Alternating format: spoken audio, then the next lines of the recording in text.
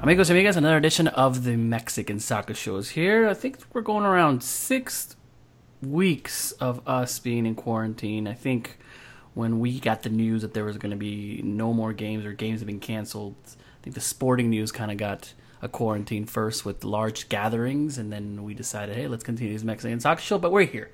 An hour-long podcast dedicated to all things Mexican football and everything that's happening during this time, and we'll just jump right in and say hello to our guest today, Mr.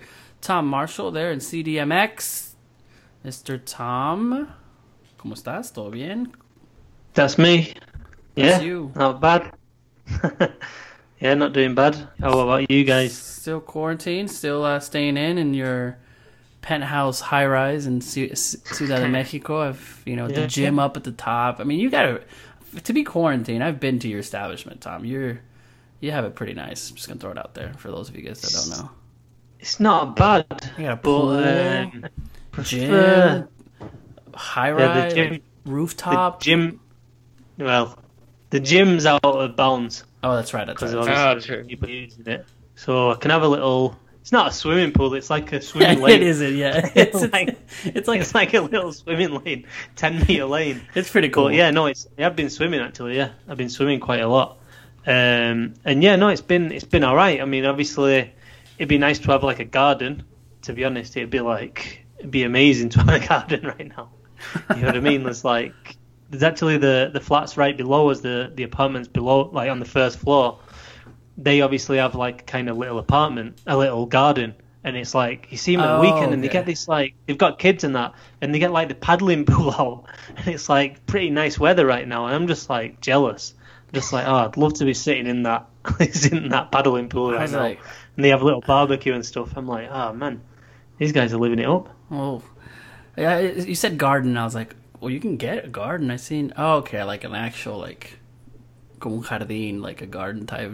Speaking of garden, we'll go to Mr. Cesar, who's got growing a garden. Maybe not the same type of garden. Oh, Tom, I've got a garden. You got a garden. But I think that's what Tom's thinking, like a yard, right? Is that? Yeah. Yard. Oh, yeah. That's where I was like a garden. Yeah, well, yeah, you can just get a garden. But I think he means like a yard. So yeah, yard with greenery in there. His English coming out here. Cesar, San Diego, what's up, man? I know you're rearranging now. I saw some steps. You're putting some great stuff on Instagram of where your plants are going and. Yeah, because originally I had my little garden space.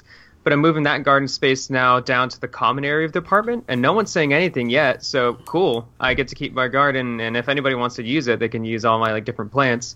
What plants do you have? What kind or how many? Oh, give us some info, man. Let's see. I've got some chives. I've got some mint. I have a sunflower. I've got some. Let's see what else. Some green onions.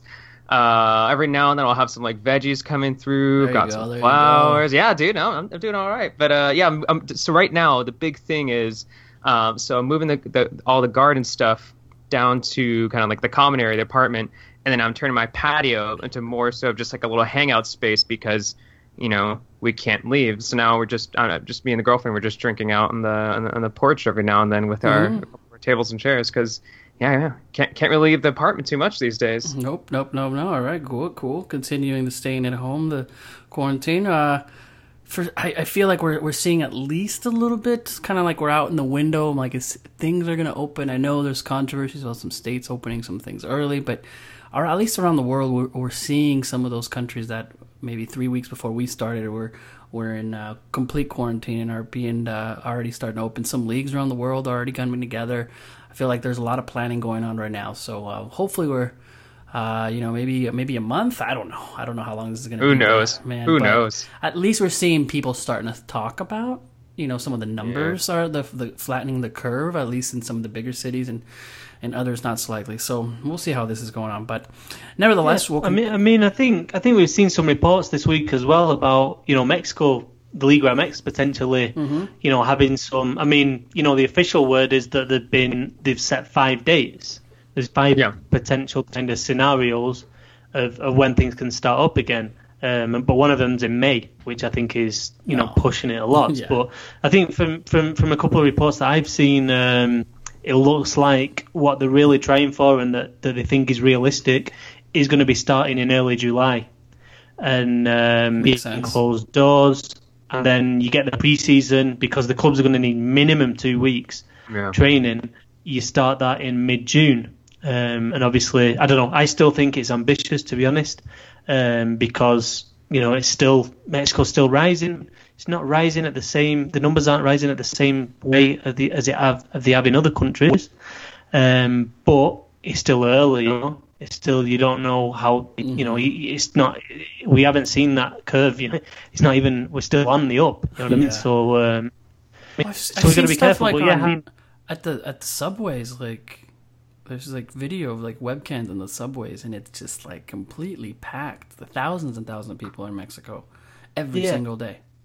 Yeah, no, I mean, it's difficult to shut it down 100%. I mean, I get that. I'm not sure the latest, but I think in Zacatecas or somewhere, traffic had only gone down 20% or something. Mm-hmm. So, I don't know, it gives you perspective, but hopefully, things do work out. And I don't know, I mean, I think that's what they're looking for. They're looking for July, you cram it all in, and maybe you start the kind of Apertura 2020 a little bit later, but you can kind of get it in before the end of the year if they start in that early July. You know what I mean? You have a week off or whatever you need, or maybe you go straight into it.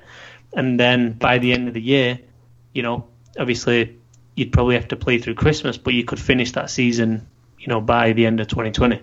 But I think I still think it's very ambitious. Yeah, and I think right now, I think the word that I use the most in recent weeks when it comes to, just soccer in general, it's just unknown, and I think there's just so many unknowns. Who knows what we're going to be talking about a week from now? Who knows what we're talking about 2 weeks, 3 weeks from now when we're talking about the amount of cases that are in Mexico, that are about cases around the world, and how that impacts the potential return of the league in July or August, or I don't know. We'll see which one of the schedules they have to choose from.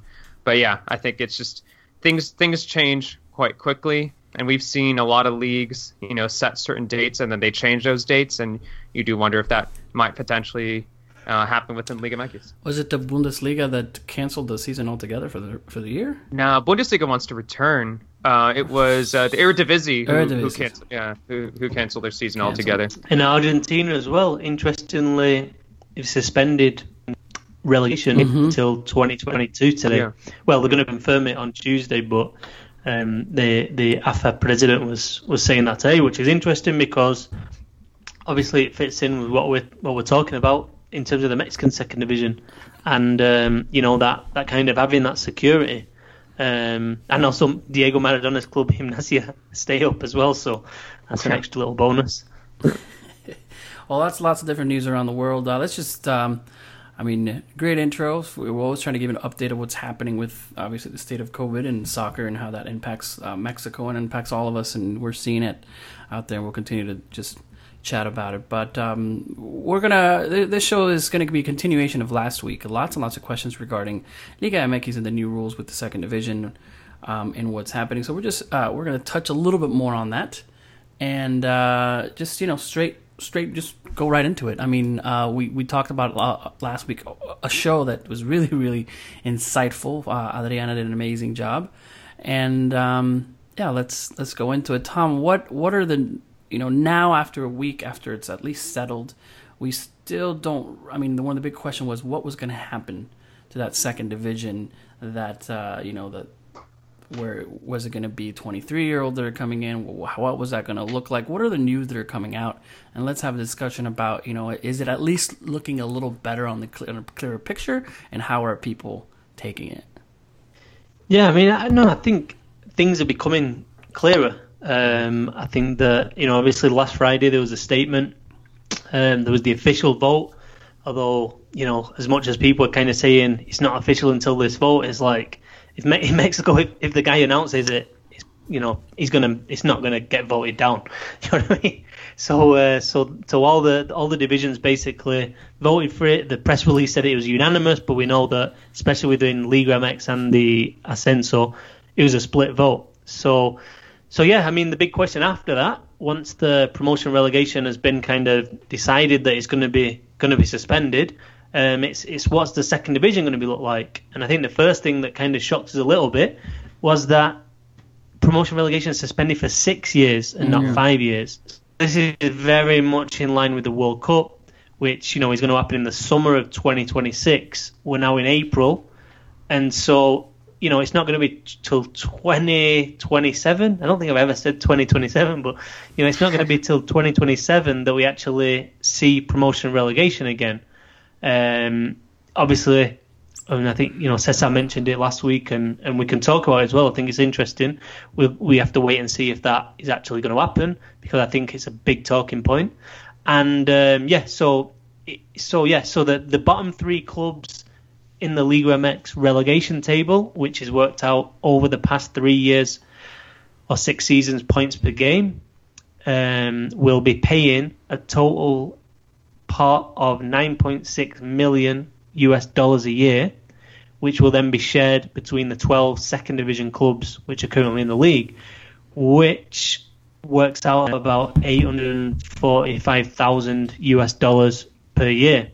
Now that money is going to come from the last place in the Liga MX relegation table is $4.8 million, second to last 2.8, and the third to last $2 million. So you can see what they've done there. It's kind of a parachute payment. It's kind of like, right, you're not going to get relegated, but you are going to get financially punished for finishing low down in the table. And that money, in theory, then goes to second division clubs so they can improve. And in the world of Liga MX Ascenso FMF, those second division clubs then improve enough that after 6 years, all of a sudden they can get promoted. So I think that's kind of how they've sold it, I think. But yeah, I mean, reports coming out that I think I've been mentioning it quite consistently, but I was quite confident that Liga MX clubs would be creating a kind of reserve team and putting it in, and it does look like that's going to happen. The statement said the Liga MX teams will be invited.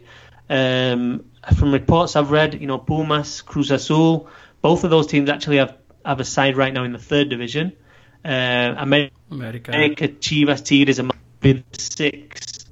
and the six first division teams that could field a team in the second division. But we all know that Querétaro and Xolos already have Dorados, and we know that Pachuca and León already have Mineros de Zacatecas.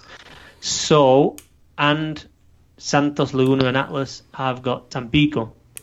And so it already kind of exists, that kind of system. But yeah, so you've got that, and then you're going to have 3 teams, or 3 teams. They're going to get promoted from the third division to the second division.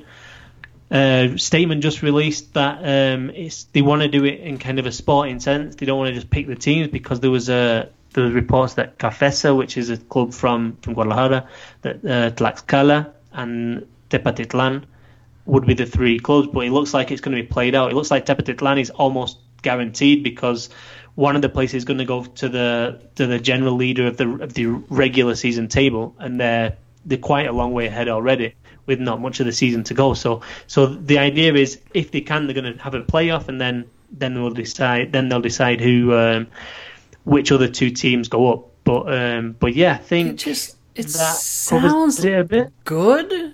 And I mean, I want to be hopeful for it, but I'm like, okay, well, you know what? The bottom teams will pay money, and it's like, okay, and everything sounds good in theory, but then you start thinking about what really is working well when the FMF and everyone gets involved, multi-ownership, and then the rule for it's just so much that needs to happen to work perfectly, and I'm just like, I don't think that's not how it's going to work, and that's why I'm just kind of like, if you can assure me it's going to work, great. I think it's a plan, but I just don't trust it. Yeah, I have a lot of questions about the money. However much Tom tweeted out the exact numbers out there, because I now have 2 questions. I guess 2 scenarios that come to mind, and the first one is, let's say, let's say you're Querétaro and you finish in last, and you have to pay the $4.8 million. And if the idea here is to strengthen first division clubs, won't you be putting teams that are performing terribly at a more serious disadvantage by then fining them? And could this actually help push away the parity of Liga MX and push teams like Monterrey or Tigres even further away from the smaller clubs in the league. Or I think another question I have too is like, okay, maybe there's a little flip side to this, because I mean, maybe the numbers are out there, but I don't know how much more money and investment these teams will be getting now that relegation is gone. But let's say it's enough to easily cover a part, or perhaps even most, if not all, of the fines. Does that then defeat the purpose? I know they're still losing millions. Obviously, they're still losing millions. But I'm getting at here is that I'm wondering is that if that fine, is there a chance that fine won't be enough of an incentive to strengthen certain teams?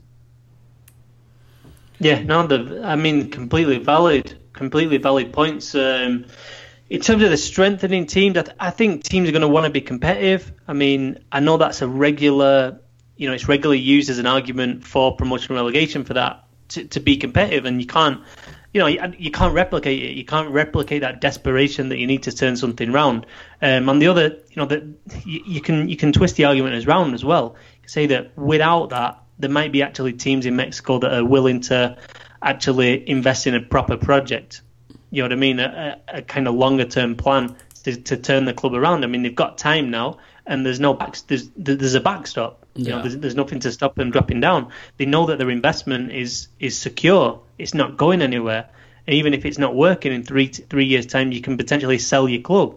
And so yeah, I'd say that. And then what was the first one against Cesar? I can't remember. I was saying that I'll say that you're Querétaro, is that going to be, because right now we talk about Liga MX as a league of pay the players or pay the league?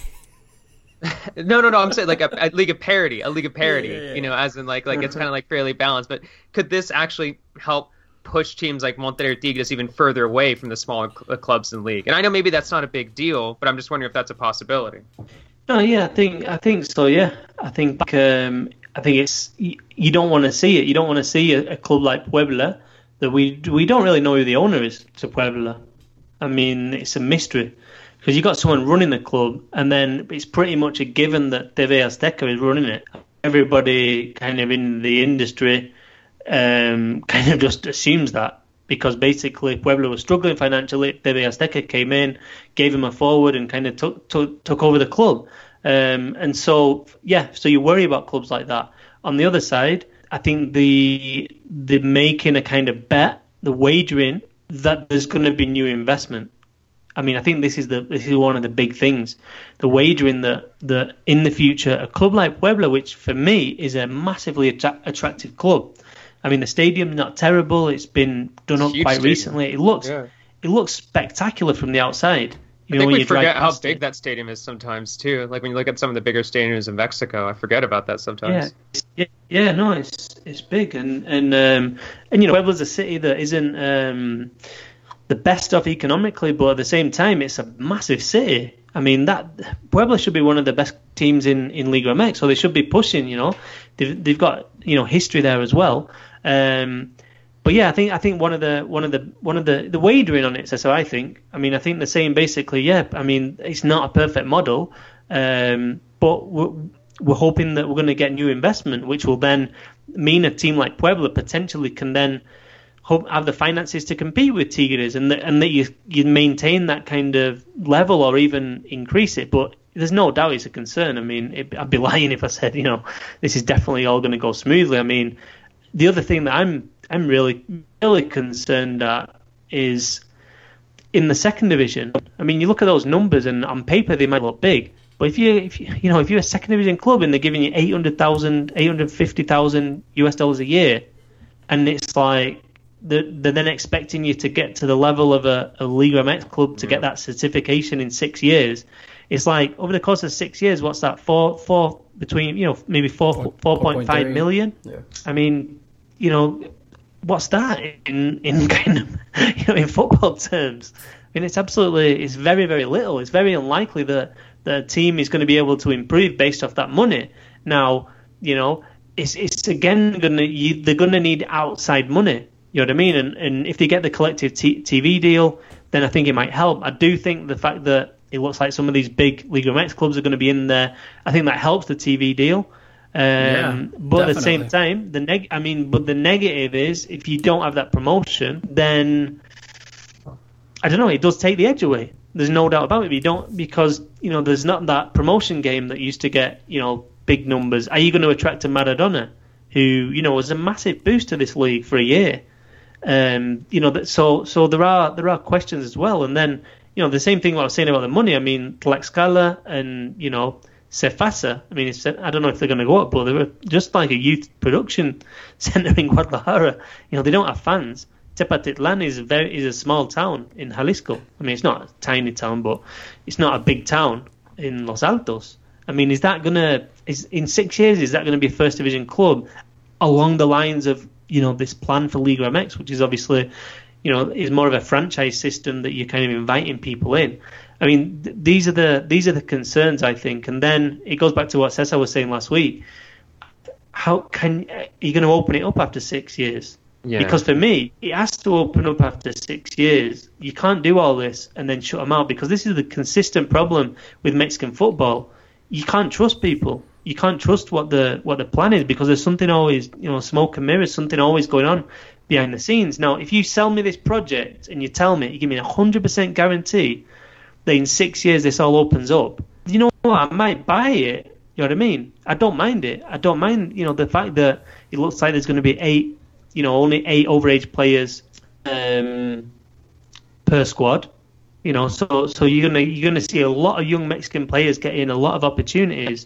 The fact that it's now going to be 20 teams and not 12 teams, which creates about another 180 new places for players. So you're the pool for clubs for players to play at is actually going to be bigger.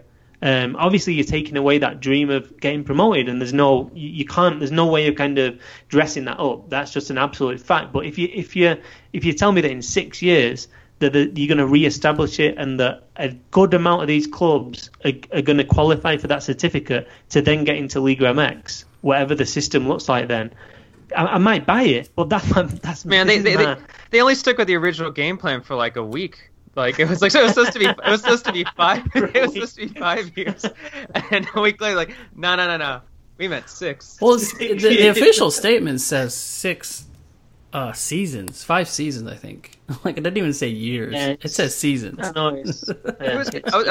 was confused by that at first. I was like, wait a second. But then I realized that they meant like as in like the 2 tournaments in one season. I was like, wait, so it's 2.5 years? Is 3 years? What we're doing? Again, everything in theory sounds like it's going to be okay, but again, what's going to happen in 2 years? And it's from both sides. The FMF not like the smoke and mirrors, like you said, Tom, but at the same time, those smaller clubs that are like, yeah, we're not investing that money. What are they going to do? They're going to open this back up. And I feel like maybe some teams here or some owners, especially the second division, coming together and creating like like 2 teams coming together, the money, the fans, and everybody, and creating a new team. And obviously there's the logistics and all that, but really having 4 or 5 solid teams that are able to do that, and then anybody else that can follow. And I just feel like it's going to be almost the same thing. We're going to get to that day, and they're going to open up the second division, and they're going to get promoted, and it's going to be a team that's not going to be able to do it because they can't the certificate and all that, and the franchise thing's going to happen. It's like nothing's really going to change. So it's like I don't really necessarily trust everything. But here's the thing here, though, is that like I mentioned this in the last podcast, but this is the most we've talked about the second division for obvious reasons, because everything's changed, everything's up in the air. But I am now, for the first time in years, like genuinely really interested and kind of excited to see the second division return and to actually watch some of those games. And that's not how I felt a handful of months ago. That's not how I felt last year. I've never really felt this interested in the second division. Now I feel genuinely fascinated by what's going to be happening, and I wonder if a lot of other Mexican soccer fans feel the same. Maybe fans outside of Mexico as well, just to see what's happening in this new second division. So maybe I'm feeling a little hopeful here that maybe it'll actually be surprisingly strong at first, and if so, I think the question is how can they maintain that attention, maintain that popularity. But I know I'm feeling quite hopeful because I'm suddenly interested. Shameless plug for Foodbags Nation. We've had always second division stories at our Twitter on Saturdays and Sunday that no one ever retweets or anything like that. Goals and everything. Sorry, Tom, you're about to say.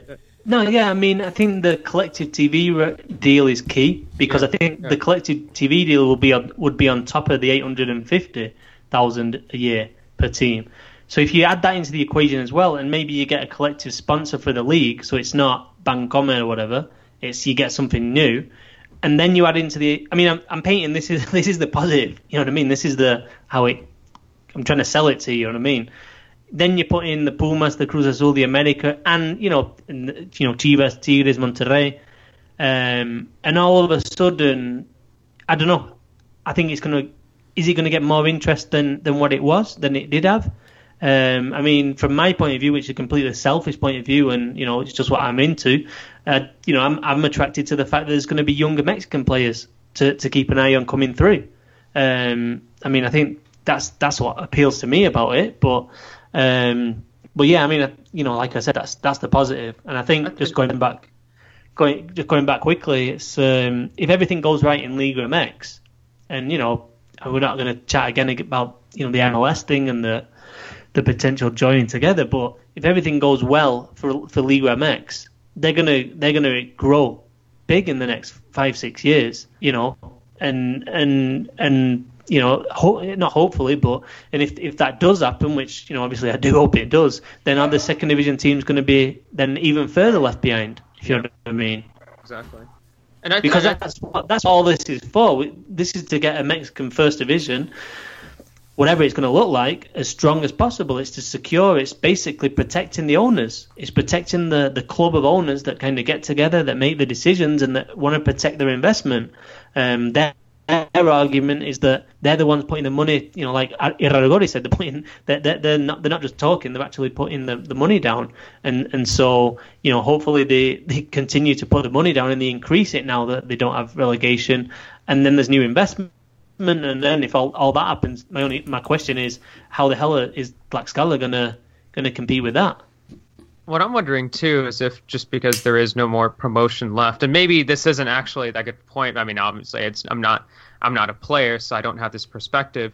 But will this also lead to more players wanting to play for the reserves of Liga MX teams? Because if the path to Liga MX is closed, through no promotion, if you're a player, why not try to push for reserve side of Liga MX side in order to hope to move up? Because if you play for Chivas B and if you do well for Chivas B, then they can easily call you up, as opposed to, let's say, playing for another second division side. So I wonder if there's going to be a big push to join one of those Liga MX reserve sides as well.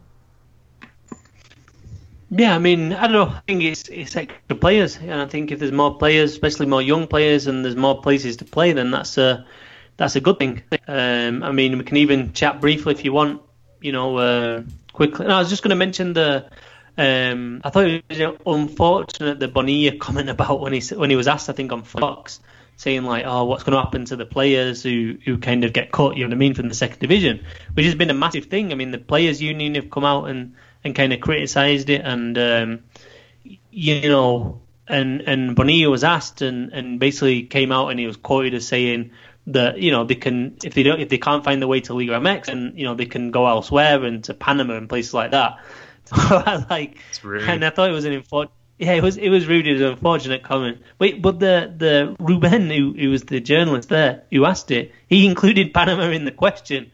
So it's one of those where the kind of the person being interviewed repeats the phrase in the question and then gets absolutely screwed over in a way. But yeah, no, it is brutal. It will be brutal for quite a few of these players, and it goes back to what I was saying I think last week as well. I mean, Liga MX needs to work on the reputation it's got in terms of paying the wages, in terms of sweeping up this mess at Veracruz, which still goes on. I mean, the players still haven't been paid. What's going on there? And they need to do these little things to improve the image. But yeah, I think the other thing I was going to mention as well is the Liga de Balompie Mexicano, which Carlos Salcido is now going to be president of. Is everyone excited about that? Yeah. I know how you guys feel. Is this basketball? I know how you guys feel, but I feel like little by little, it's like the same things that we've seen in American soccer, we're now seeing a little bit in like Mexican soccer. It's like pro-rel arguments, now suddenly there's like these alternative leagues like showing up. And I bet you what's going to happen, same thing in American soccer, is that you're going to have like the pro rel people in Mexican soccer Twitter, which you'll like, and you'll be like, no, I agree with you, but you're just so annoying about it. Or what'll happen is same thing with like American soccer, is that you'll have people watching the Liga de Balompie Mexicano and like rooting for Salcido to do well, and for them to be like soccer purists, to be like, no, this is the real football, not that Liga MX, because that's kind of what happens with people who root for, I don't know, like NISA sides or USL sides or lower league American soccer sides. I just wonder if that's something that, like, the same thing that we're seeing in American soccer, if that's something we're going to see with Mexican soccer too. I don't know anything about it. Like the Liga MX Balompié, I was trying to do a little more research, and I'm like, okay, I guess. I mean, well, is it going to be on TV? That's all I care. Yeah, I mean, they're talking a good game. I mean, they're a new league. You know what I mean? You've got to like the XFL. A good game. So they're talking about, yeah. I mean, they're talking about, you know, a collective TV rights deal. They're talking about 3 divisions. They're talking about, giving players opportunities. They're talking about a limit on runners, and all those kind of things. And they're talking about bringing like the game to places that, you know, maybe don't have a professional team right now. I've severe doubts that it's going to be a success, to be honest. But I am actually at the same time surprised that you've got Carlos Salcido, who's going to be the president, and then you've got Ramon Ramirez, who's going to be sporting director of Ensenada. And it's like, those things do surprise me a little bit. Yeah. No, and it's definitely interesting, too, especially with Salcido, when you consider as well that he was a key factor in the creation of the Players Union as well. You know, so you wonder what kind of connections he has there, what players he'll be able to bring over, what essential players are going to be perhaps maybe making the move over here. Because, I mean, let's not forget, I mean, if we're looking at the rosters for current essential teams, if we're looking at, you know, that only 8 players above the age of 23 can take part in each squad, I mean, that's going to be a complete revamp for most, if not all, squads. So the way that I feel is that maybe the quality of soccer might not be that good, but we've talked about beforehand how, you know, it would be nicer to see more professional teams in Mexico. And if there's more professional teams, then I don't know, I welcome it. It'll be interesting to see how it develops. I'm now following them on Twitter. I already see that Cesar and Tom are following Liga de Balompie Mexico. There's a fair few of the English Twitter Liga MX guys on there. So perfect, and we're doing that. Yeah, no, it's I mean, the thing about it is, I don't know how they're going to get sponsorship money. I don't know how the attendance is going to look like. You know, it's all these kind of things. I don't know where the money's coming from, which is, you know, a big question mark as well. And basically, the big one is that the Mexican Federation is never going to kind of recognize the league. They're going to be jerks about it. I mean, there's no way. I mean, basically, the league, one of the guys running the league said, I think last week, that basically, you know, it needs to be running first before they can apply to be recognised by the federation. Now, I mean, they're just not going to accept it. And then once they don't accept it, this is the thing I don't understand. Then you're not kind of registered with FIFA either. As I understand it, they'd have to go through the Mexican Federation to then be a kind of affiliated to FIFA. And then, if you're not affiliated to FIFA, then how do you do transfers and, you know, stuff like that? How do you register players? How do you do that? You know what I mean? It's. I mean, I'm sure there's a way around it. I mean, it's also like Mexico, isn't it? So there's a lot of teams out there that I'm sure aren't kind of officially registered with the federation, but yeah, it's those kind of question marks that made me think. I don't know. I mean, I just think it's not going to work. But then I am surprised that there are former players, and one of the rumors is that Rafa Marquez is also involved, because he's now basically done exactly the same as Salcido, and he's not with that players association anymore. So I don't know. There's interesting stuff going on. I mean, this is it's a fascinating time now for Mexican football. I mean, it really does feel like a big moment for the whole game. They could just go play Panamanian teams and could join together. They could join together and then make a super Mexico Panama League. And there could be an actual like team called the Pan America instead of just regular America. The Pan American. Oh man, yeah. Again, when I look at all these types of, like when you said, this is an interesting time, sometimes I just don't have no faith in the leadership at times. And then I'm like, well, hopefully everything goes okay. And it's a long time between 6 years, but. And a little bit of a tangent here, and I tweeted this out semi-recently because they were talking about an episode of Fútbol Picante. But one thing that no one's really talked about recently, and we still have any updates, and obviously everything's completely up in the air, is the Copa MX. What does this mean for everything we've talked about, everything that we've discussed, everything about the first division, second division? What does this mean for the Copa MX? Because let's say, I don't know if. So once the second division is finally reorganized, are those teams still going to take part in the competition? And if they're not going to take part in the competition, then what's the point of the Copa MX if it's just first division size? Because I think it'd be really exciting. But why wouldn't they? That's what I don't get. Yeah. I think it'd be really exciting if you include the second division clubs, because then you could have I think the Copa MX would then be more exciting because you can have young squads taking on older Liga MX teams. In theory, it'd be good experience for those second division teams. But I'm just wondering what's going to happen. Yeah. Yeah. I think the threat to Copa MX is the League's Cup. The expanded League's Cup. Yeah. The more you do that kind of thing, then the more difficult it is. And at the end of the day, that's where the money is. In terms of future TV deals, blah blah blah, playing in the States, we know the equations. There's a lot more money to be made from that than playing the Copa MX, which is one of the reasons why they've done it. So, but I think that I see the problem with the cup is more the League's Cup rather than the what's happening in the second division, because I don't know, I don't see any reason why it should necessarily change. No, it's a good point. USL That's a good point. Versus Ascenso.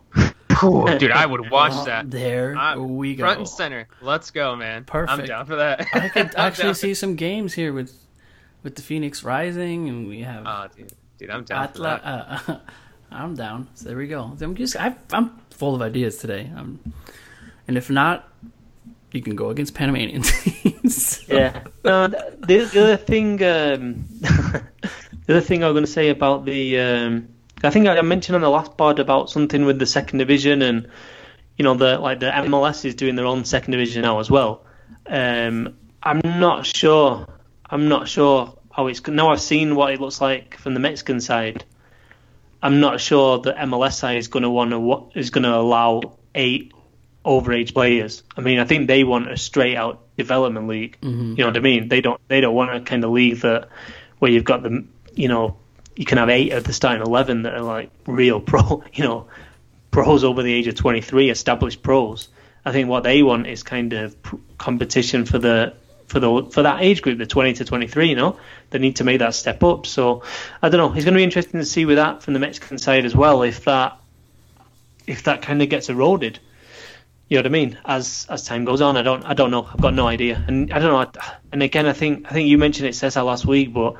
The one thing I don't like, and I didn't like about this minors rule, and Tuca Ferretti has talked about it a lot, but it's like once they get past the age, it's like what happens to them then? Exactly. I mean, that was the big problem with the minors rule in Liga MX, which is, I'm kind of glad it's gone. I think it should be up to the club's own philosophy to play the players, and I think there are more and more clubs now in Liga MX that have got that philosophy, that realise that they can produce players and then sell them and make money. I mean, I think that's kind of becoming more of a business model in Liga MX. So yes, but yeah, it does kind of concern me that in the second division there's going to be a lot of players every year. I mean, every single year, because a 23-year-old player is a lot more likely to get minutes than a 20-year-old who's just kind of fresh and getting first minutes of first team soccer, and so then when they get 24, whoever's the kind of sporting director and the coach of the second division club is then going to have to kind of look at those 8 and decide whether they might have 4 24-year-olds in one season, and then out of those 4, they're then going to have to decide how many of them they put in the 8 overage players, and then get rid of the other ones, fire those ones, and what they do with them. You know what I mean? It does seem. I think too, though. I think. I mean, I don't want to get like stuck in the weeds here when it comes to like roster rules and whatnot. But that's why I'm hoping for. I mean, who knows what will happen? But maybe a little bit more fluidity between, let's say, like a Chivas and Chivas B, when it comes to moving a player up, because maybe there will be a rule where, I mean, kind of almost like a minor league baseball team. Where, right, so if like a player's doing really well, you could just move him up to the senior side at any point, because that'd be kind of cool, because I think that'd provide more opportunities. Say a player's doing very well for Chivas B, he's scoring a bunch of goals, why not call him up, even if it's in the middle of the season? Why not allow a rule to be able to call him up? Because let's say he is 23 years old, let's give him some time in the first division if they feel that he's capable, even if it's in the middle of the Ascenso season. So who knows what will happen? I imagine that probably won't happen. Probably be something where it'd have to be at the end of the season and kind of still have like regular transfers. But that'd be kind of cool to be able to see more fluidity. I see more almost. I like the idea. Just quickly, I like the idea, but I don't think the other clubs would allow it. Because you'd have the Liga MX clubs with second division reserve teams, and then others without. Mm-hmm. I think the others without would be like, "What? You can't just see this doing well and then bring him in." But then they would be an advantage, because then that Chivas B would be weaker, right? Because then if Chivas B, because they're better players. I mean the teams in the first division teams that don't have a B team. Oh, I see what you mean. So you have a pool of other ones. Yeah. Well, hurry up and get a B team, suckers! get on top of this. Hello? Everybody love the Liga de Expansión. Come on. You know what? I was kind of thinking about that, right? Like, what those players do, and the only kind of solution that I could see is kind of look north. Panama? Yeah. Instead of Panama, look to MLS, look to USL, look at, a 24-year-old player, that, let's say it's because of the overage and you're stuck, why not look up? And I think you're going to start seeing that, and especially with the relationships that are going to start building. So, definitely 100% agree. And I think we've already seen it, to be honest, over the last, and not just with the States. I think we've seen a lot of Mexican players going to Central America and USL, and I don't know. And as time goes on, I just think there's going to be more scouting, there's going to be more development, there's going to be more awareness of what's going on in neighboring countries, because I don't know, even if you look at it like Mexico and the States, there's a very, very, considering the leagues aren't altogether different in terms of standard, there has been very, very little movement historically. Yeah. I mean, obviously you've got the big players who have gone to play in MLS, and you've had a few players trickling down into Mexico, but there's been very little movement considering how close the border that they share, and that the leagues aren't too different. But I think that I honestly think it's going to be something that's going to blow up in me over the next 5 years. That's what I see. That definitely. All right, guys. Spent probably the most time we've ever talked about second division on the Mexican Soccer Show over 8 years in the last two. And I think we'll continue to give you guys the news, especially when it's on all of the talk shows in Mexico, and that's what everybody keeps talking about. But there's some other news that I wanted to kind of touch on really quick before we end the show. There was some, unfortunately, over the last few days, news that Chicharito's grandfather passed away. And obviously our condolences from the show and to the family from all of us. But it's on a special note, especially with a person like Chicharito's grandfather. I think we have Tom, who got a chance to interview the family back in 2009, Tom, right? When he went to Manchester United. And sad if you have not seen the live, but I think is really interesting in the way that, Chicharito just got on and just spoke from his heart about his grandfather in his Instagram live, and I'm sure it's still pretty much up. If not, we'll retweet it, but wanted to share those news, and everybody's sharing it right now. Tom? Obviously, the Chicharito thing, it is interesting because he does get criticism for kind of his YouTube show for being so open, just laying it on the line right now. But it's also like, it was easy to kind of just let out a statement. You know what I mean? I think the vast majority of players or public personalities would would have let out a statement and just released a statement that was approved by the club and blah blah blah, and he's really sad, and but to actually just put on the live where you've got no control, he does say something about him as well, and he gets criticised a lot, but you saw the rawness there. You know what I mean? You really did see the rawness. It was pretty difficult to watch. Yeah. And obviously he was very close to his granddad, Tomas Balcazar, who obviously played for Chivas, was part of the club's first title-winning team in 1957 when the club was part of that too.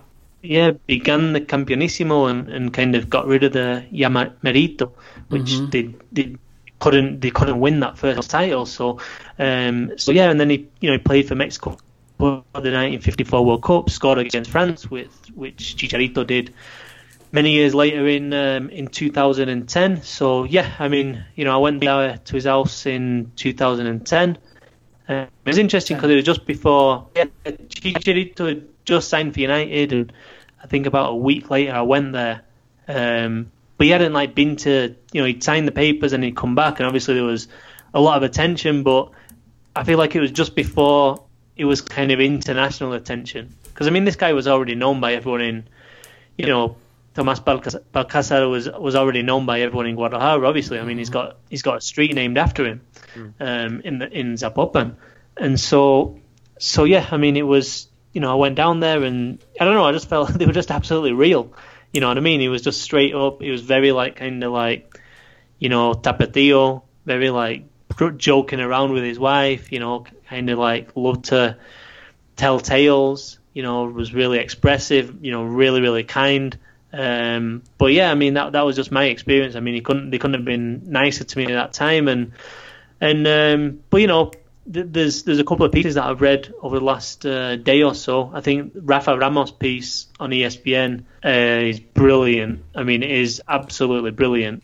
It provides a lot of anecdotes and and what he was like, and also Héctor Huerta, also on ESPN, wrote one.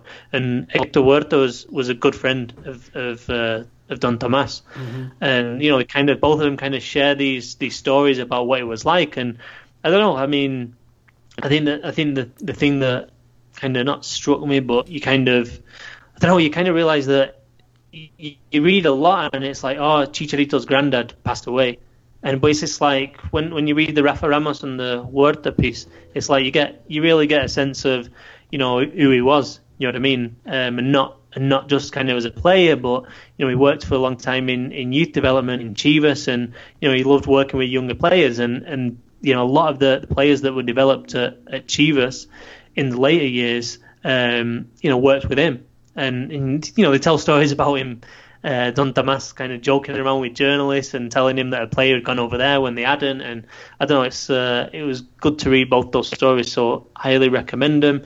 And not great times, and I don't know, it's just the coronavirus as well. It's awful enough, losing somebody close to you, but when you can't travel to the funeral, and you can't even have a real funeral, you know what I mean?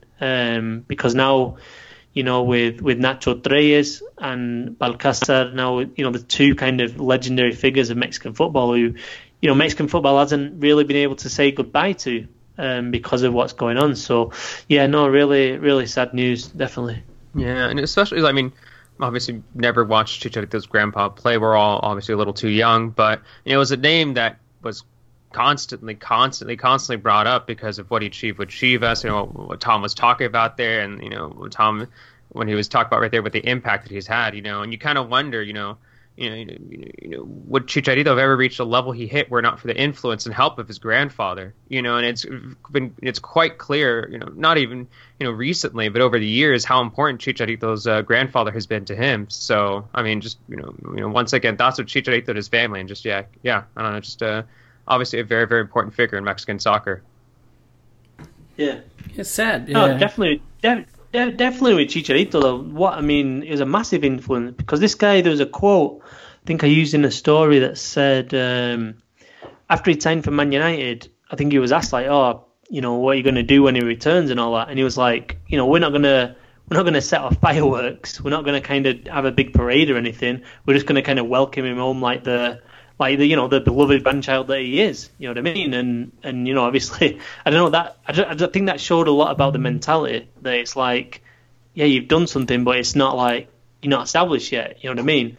And I think sometimes other players don't have that kind of family background that obviously his grandfather, played at the highest level, and then his father as well was part of the on the other side of the family, was part of the '86 squad, and it's like you can definitely see that influence where you don't just sign for Man United, you sign for Man United and you make an impact and you play Champions League final because, and I feel like a lot of players don't get that, not just from Mexico, but a lot of players sign that big contract and that big deal or whatever, and they think for some reason they've made it. Then the money starts coming in, obviously, and I think that having a family with obviously Don Tomas and then Chicharito was obviously massively helped Chicharito's development and kind of mental focus and aiming for something absolutely really, really high.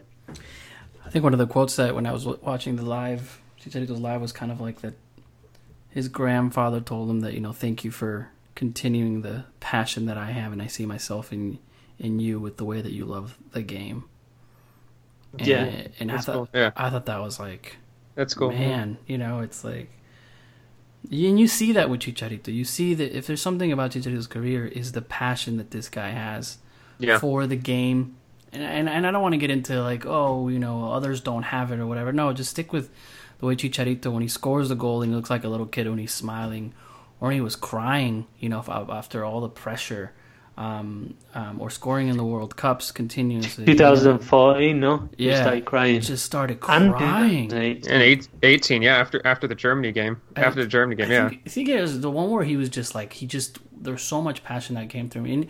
And you see that, and it's kind of cool to hear that came from his grandfather, that when you're scoring a goal and that comes through, it's not just because of you, it's because of everything that's amounted in you and it's part of the game. So I thought that was very touching, and it shows that human side that sometimes we don't see from players, and we're seeing more because of social media, but the news stuff kind of this hits, and everyone just knows and respects the fact that it's a player and someone that molded the way Chicharito is because of his Gran Don Tomas. So we wanted to share that with you guys, and interesting to see that Tom was able to go and visit and talk to him. So to hear the little bit of stories, and it sounds like a cool guy, especially with the Joker and that same mentality and that tapatio, like you said, Tom. So that was pretty cool.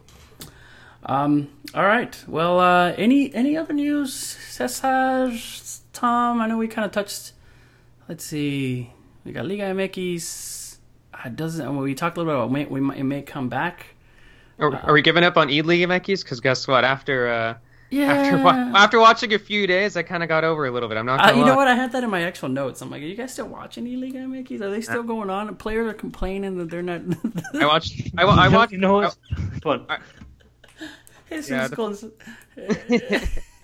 Everybody. Okay, sorry. You guys, I was just gonna say the first weekend, I was really into it, and I was like, actually, this is a lot of fun, and then and it just kind of died down a little bit. And every now and then, maybe I'll turn on the TV and see who's playing, see who's if there are any matches on. But I don't know. I kind of lost the excitement for it. I'm not gonna lie.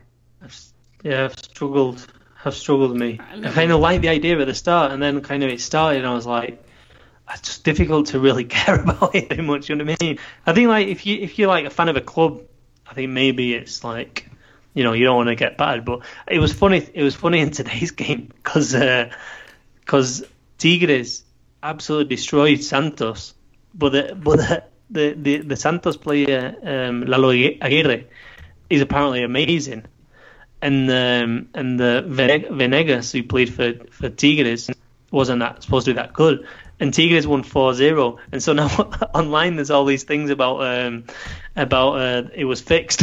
It was match fixing because you've got the betting companies now, kind of putting odds, and it's Santos were ridiculous. They were favourite by so much.